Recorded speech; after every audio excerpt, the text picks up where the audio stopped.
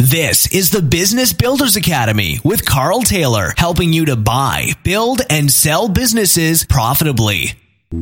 Hey everybody, it's Carl Taylor here, author of Red Means Go and founder of Business Builders Academy, where we teach you how to buy, how to build, and how to sell businesses profitably.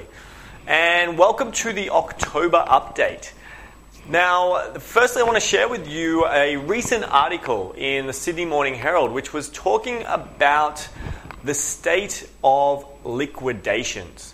You see, there's actually been a massive rise this year in particular. Taylor Woodings back in May released statistics that showed 9,074 businesses had gone out of business this year alone. That was back in May, and a large proportion of them had been liquidated, and an even larger portion of those liquidations were court-ruled liquidations. That means that the banks had basically taken the business owners to court, and the courts had ruled that the business needs to be wound up.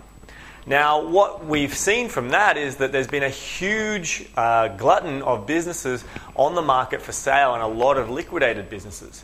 Now, what we're finding is that the banks are now actually opting. We're seeing this market slow down in the liquidation side because the banks are now opting to negotiate with the business owners to try and find a way to keep them in business longer, because it's such a competitive market. We actually have more businesses for sale than we do business buyers.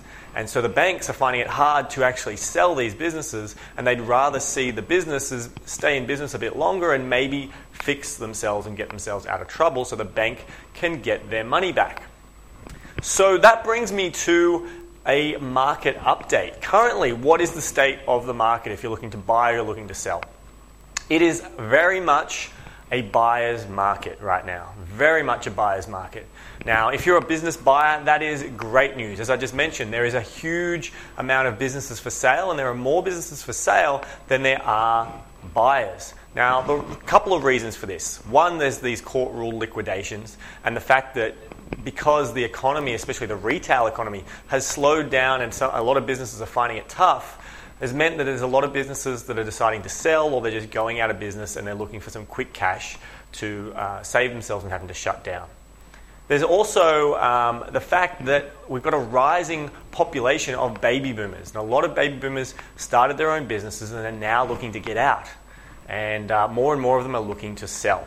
Of course, we've got the usual franchises available for sale, and that's an always ever-growing and ongoing process and opportunity available there. So very much a buyer's market right now. And finally, just to give you an update, in October this month, I'm coming to Melbourne. So Melbourne 16th, I'm coming and I'm running my How to Buy a Business for $1 intensive. Be sure to visit a website, howtobuyabussinessfor$1.com.au, and register and come along. I would love to see you there. We also have in November coming up, we've got the Business Builders Bootcamp, 3-day intensive. Love to see you there as well. Hope this has been of value to you. Until I see you next, go out, live life 110%.